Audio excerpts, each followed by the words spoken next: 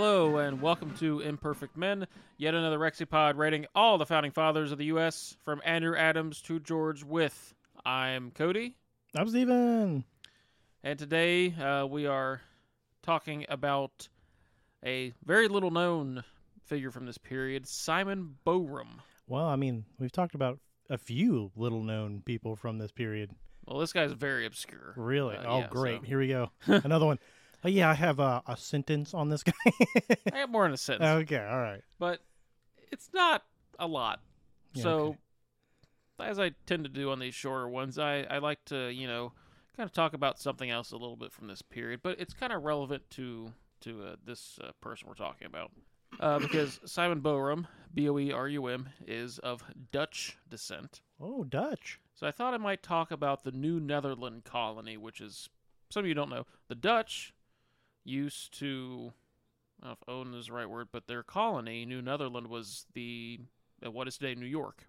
Oh, really? Around New York City. I had no idea it was once Dutch. Yeah, so I figured I'd talk about that a little bit, but this time before we actually talk about Simon Boerum. So that way it kind of like leads into him. So. Oh, interesting. Okay. So. Switching it up. Yep.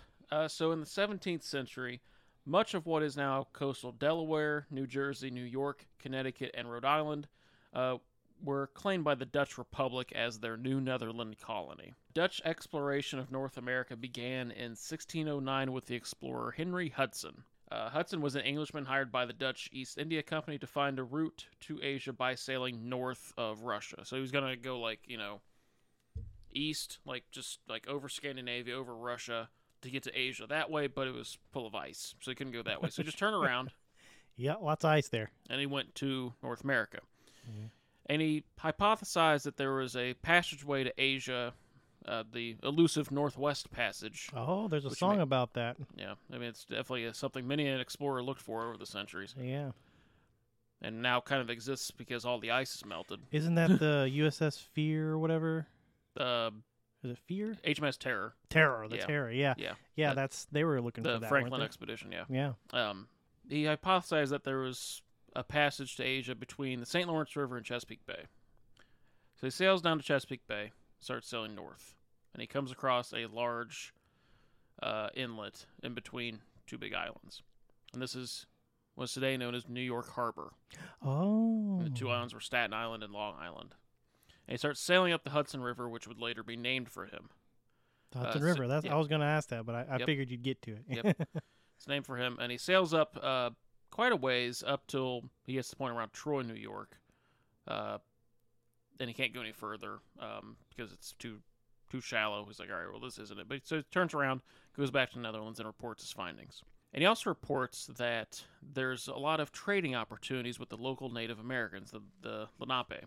And so the Dutch charter the New Netherland Company in 1614 to take advantage of those opportunities. And the first permanent Dutch settlement in the area was established in 1617 in what is now Albany, New York, which is today the state capital. Oh, yeah. The Dutch, they established several forts along the Hudson River to protect colonists from Native American attacks. And in 1625, New Amsterdam was established on the island of Manhattan and became the colony's new capital. Oh, okay. I know there's a lot of stories about how they acquired Manhattan from the Native Americans. I'm not going to go into that. Maybe do your own research if you want to know more, because that's not the focus of this episode, but I know there's a lot of stories out there about that. The colony flourished over the next several decades as more people migrated there, but by 1660, population numbered only around 5,500, which isn't a lot, but mostly because the Dutch, to them, this was just a trading colony, whereas other colonies, like the English colony in Massachusetts, it was kind of just a haven for people who couldn't stay in England anymore, religious sects, or whatever. Sure, yeah. So a lot more people were migrating from those areas, but the Dutch is it's just a trading colony, so they didn't get to have a lot of migrants actually go there to stay and live. I got you. So it was more for economy. It was like a commerce thing. Yes. It wasn't like we're not going to stay here. We're not building a new society. Yeah, we're just trying to trade. That's all we're doing. Yeah. So the colony, it was also it wasn't exclusively Dutch. Dutch was under control of the Dutch government. Dutch was the spoken language around. but it was a very multicultural place. So, like, you had these people called the Walloons, which is one of the groups that make up. It's like the French-speaking part of Belgium. Okay, yeah. It was today Belgium because Belgium didn't exist yet as a country. They were there. French Protestants called Huguenots. They were there because France, very Catholic. French wars of religion, a lot of persecution going around this time, so they leave. A lot of Germans, Scandinavians, Wow. all sorts of people live there. Tons of people. Including, unfortunately, enslaved people.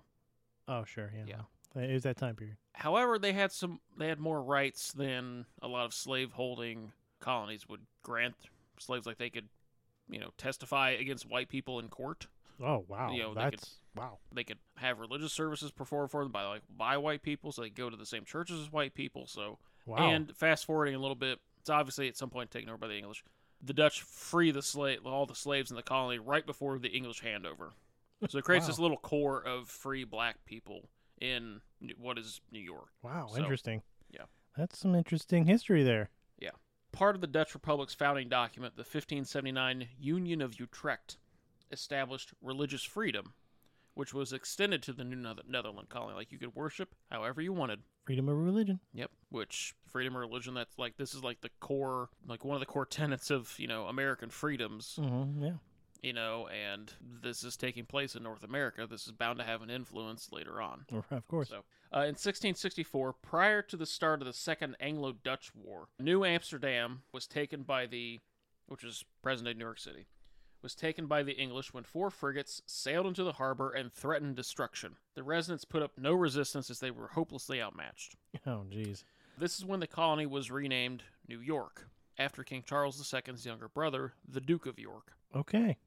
Well, there you go. Who would later be King James II. In the terms of surrender, the governor negotiated the protection of the colony's religious freedoms, so those were maintained. The war concluded in 1667 with the English still in control of the colony, but the Dutch retook the colony in the Third Anglo-Dutch War in 1672, but only held on to it for a few years. At the conclusion of the war in 1674, it was returned to the English in exchange for Suriname in South America. Suriname, what's that? Is that a country? Yeah. Oh, okay. Yeah, so the Dutch, so they gave it up for like this little bit of South America, which is more profitable. So from now on, up until the Revolution, it is English. So the English didn't re-enslave everybody? They just let them The go? existing free black population, no. No, wow. No. They were just like, you guys can do what you're doing. Yeah, and slavery, especially in the northern colonies, it wasn't as extensive as it would be in the South. But the Dutch identity remained strong, with many of the Dutch communities making it a point to speak Dutch at home and maintain their own Dutch Reformed churches. Several modern-day communities, such as Schenectady and Brooklyn, kept their Dutch names. Jersey Dutch became a specific dialect of the Dutch language. And it existed up until the 20th century. It just kind of died out in the early 20th century. Wow. Several prominent future leaders of the United States were descended from Dutch settlers, such as the Roosevelts, the Schuylers, who we'll talk about Philip Schuyler. We'll get an episode much later on. And, of course, Martin Van Buren. Oh, Van Buren. Our only ESL president, because English was his second language, because Dutch was his first. Wow. Look at that. Yeah. It's like we've had an ESL president. Wow. Yeah. So that was before they put in the rule, probably. Then that was you have to be born in. Well, America. he was born in New York.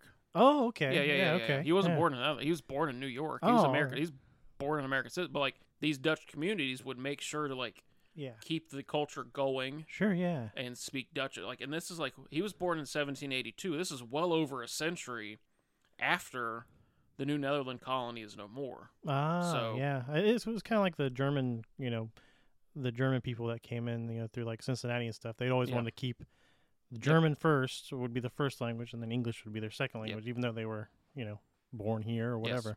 Yes. Yeah, it makes sense. Yeah. The Dutch system of government was influential to the nascent American democracy. John Adams said, quote, "The origins of the two republics are so much alike that the history of one seems but a transcript from that of the other."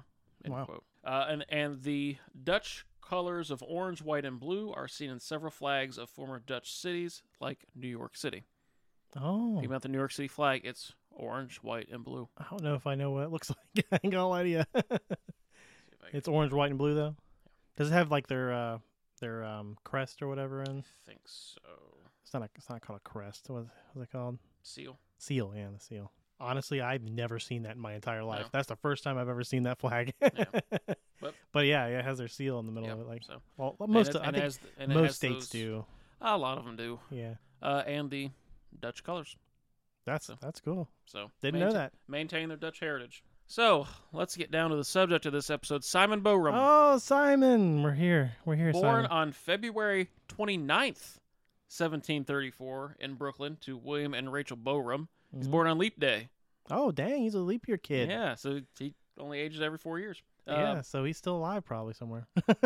Died at the age of 10. Yeah. He was descended from Dutch settlers, so that's why I talked about that. He's educated at the local Dutch school, so I couldn't find anything confirmation. So he's probably one of these people who spoke Dutch at home, which is interesting. He's ESL founder. Wow. So can you explain what ESL stands for? English as a second language. Okay. So just in case you keep using it, I don't know what you're talking about. So Yeah. just wanted to make sure. he farmed. He was a farmer. He operated a mill. So just kind of like a prominent local businessman, farmer, mill owner. He married Maria Schenk in 1748. He was appointed the county clerk in 1750, an office he would hold until his death.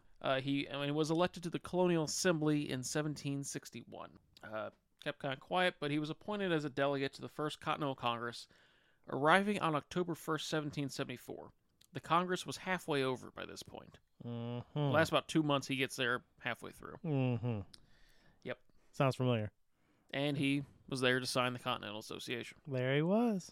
He was elected to the new state legislature in early 1775 and was chosen for the Second Continental Congress, but was unable to remain in Philadelphia for long because he fell ill. He returned home to Brooklyn, where he died on July 11th, 1775, age 51. Dang. 1775? Yeah, he doesn't last long. Jeez. Like, in terms of... He was already older going into it, though, so... Yeah, 1734, yeah. I'm a little older than a lot of them. I mean, he's younger than George Washington. Washington was born in 1732. So he was like, I'm a little sick, guys. I can't do this. And he went home and was like, I'm dead. Yeah. It's like, Yeah. okay. He doesn't live to see the Declaration or any of that. Like Right. he dies pretty early. So yeah, that's his biography. That's him? That's him. Oh, Lord. Yeah. Oh. So let's get to the categories. Perpetual Union. I see now why you Yeah. did the thing at the beginning there. Perpetual Union. How influential were they on the founding document? He arrived at the Continental Congress midway through and did not take an active part in discussions on the Continental Association. 0. 0. How do you, out of 10? That's 10 for each of us. Yeah, it's gotta be 0. You gotta do something. Yeah. You gotta have, like, said something or something. I mean, he may have. There's just no record of it. Yeah, right, well. So. Yeah, can't go on that. And I feel like the more I think about, like, especially like the First Continental Congress, there are such large personalities there, like John Adams, Samuel Adams, Patrick Henry, Peyton Randolph, the whole slew of people who are just these larger than life personalities. So like a guy who's like kind of like more quiet probably doesn't get a chance to talk. Right, exactly. Yeah, too many big personalities. Yeah, in the room, and he was just back there like, and they're like, no, and they kept going, and he was like, but no. Not even that, just like he tries to like raise his hand, exactly, and they just ignore him. Yeah, yeah. Or he like tries to stand up, and they're like, sit. Yeah. Who knows? Yeah, so it's gotta be 0. So we the people. How influential were they outside the founding documents? Here we go. Well, he served in the New York legislature for 14 years. Now, he arrived to the Continental Congress just in time to vote or to defeat Joseph Galloway's plan of union. Now, Joseph Galloway, we'll talk about him later. He'll get an episode later on. And we'll probably go more into his plan of union at that time. The quick summary version, it's basically a way to keep the colonies within the British Empire, but also kind of alleviate some of the colonial concerns. And this vote is very close, closer than you would think.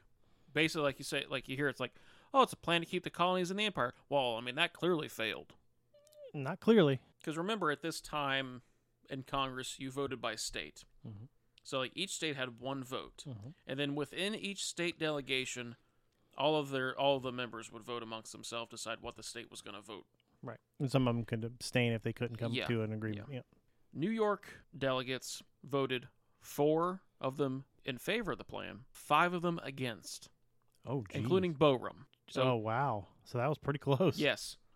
And overall, the tally amongst the states, because there were only 11 there at this time, or at least the colonies, 5 of them in favor, 6 against. Jeez, that was like right down the... That was like to the wire. Yes. So his vote proved crucial. Well, okay. That's good to know. Yeah, and there's something about it that we'll talk about in the next category, but so that's all I got for We the People. Well, that's pretty good, though. I mean, that's a crucial vote for a crucial thing. Yeah. I'm going to give him at least a 4 for that. 4? Yeah. Okay. I'm going to give him a 3. Beyond that, it's like we don't really get much. Well, you give him a little extra point for, being in the what was it, the legislature? The legislature and county clerk, it's fine. But yeah, that's fine. 4 and a 3 has a 7 for We the People. Next category, articles of impeachment. Uh-oh. How scandalous were they? Ooh. Well, he's not as scandalous as last time. There's impossible. That guy didn't he get? He got the max. He got 20 out of 20. That's why. So, William Blunt, what a scuzzball. The timing of Boerum's appointment was a bit suspicious because he's appointed in late September and he arrives on October 1st. This is after Galloway's plan has been presented to the Congress. Okay. And so there was certainly Galloway believed this, and it was kind of accused, not necessarily of Boerum himself necessarily, but accused of really the whole colony of New York of conspiring to vote to kill this plan by appointing someone at the last minute to vote against it. I see. So there's not any corroborating evidence for that, but it could have happened. It's there. The only other thing I got was that he arrived in Congress on October 1st, but when he sent in his expense report to the state of New York, he said, "Well, I got there on the 27th of September." I see. Got a little, Which, you can hold that against him if you want. I'm not going to, because personally, I think I should be compensated for the time it takes me to travel from my home to work. Right, exactly. Especially since I fully have the capability of working from home. Well, they didn't. Well, they didn't, but... But I know what you're saying. Yes. I see what you're saying. So he's just kind of like, give me a little money. Give me a little more money. A little extra. Yeah. So that's all I got for articles of impeachment. I'll give him a 2. 2? Yeah. Okay. Yeah, I'll match you. 2's fine. That's a 4 for articles of impeachment. Now, for your favorite category. Oh, please tell me. The whites of their eyes. Please what this guy look like. Please tell me there's a picture. I want to see this Dutchman. I'd like to see it, too, because I have no idea. What? There's no picture? There's no picture. Oh, dang it. I hate when there's no picture. This is the only reason I'm on this podcast, to see the pictures. So that's got to be a 0. Yeah. That's a 0 for whites of their eyes. I'm sorry, Steve. Uh. I made sure the next few have pictures. Okay. So they'll have pictures. He wasn't even in one of the... No, because he was the... No, it wasn't a... Yeah. He didn't live long enough. Yeah, right. Yeah, we already talked about that, yeah. Dang it. Yeah. I'm just grasping at straws here. Yeah. Bonus round. How many documents did they sign? Well, he only lived to see one signed. And he signed it. Continental Association. You did it. That's 1 bonus point. So that is a total score of 12. Jeez. Which is the 3rd worst. Wow. Edward Biddle had 11.5. And then old Andy had 7. 7. So. 12. But it's not all about the score. No? We have to ask the question. Uh-oh. I had to look over because I forgot his name already. Is Simon Boerum a founding father or a floundering father? Wait for me to laugh. Excuse you. Wait for me to chuckle. I'm sorry. You're like, we're at the point of, is he founding or floundering? And you're like, I had to look over to remember his name. It's like, what? I guess that would be floundering. Yeah, I mean, there's. Yeah, I'm gonna go with floundering on that one. Yeah, he is a floundering father.